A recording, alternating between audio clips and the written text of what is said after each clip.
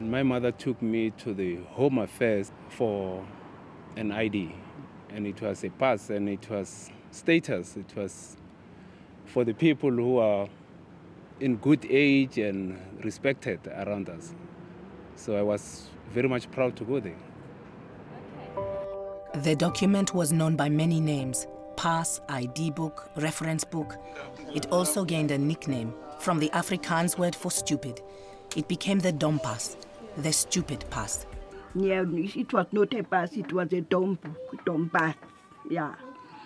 At that time, it was a very hard time for us because you can't go anywhere if you haven't got that pass. You can't get job.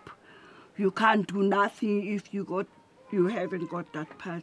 It was very easy to step out of line, and if you stepped out of line, you were vulnerable. So it was a way of enforcing political control through means of social control, and the passbook, the Dompas, was the critical instrument in that.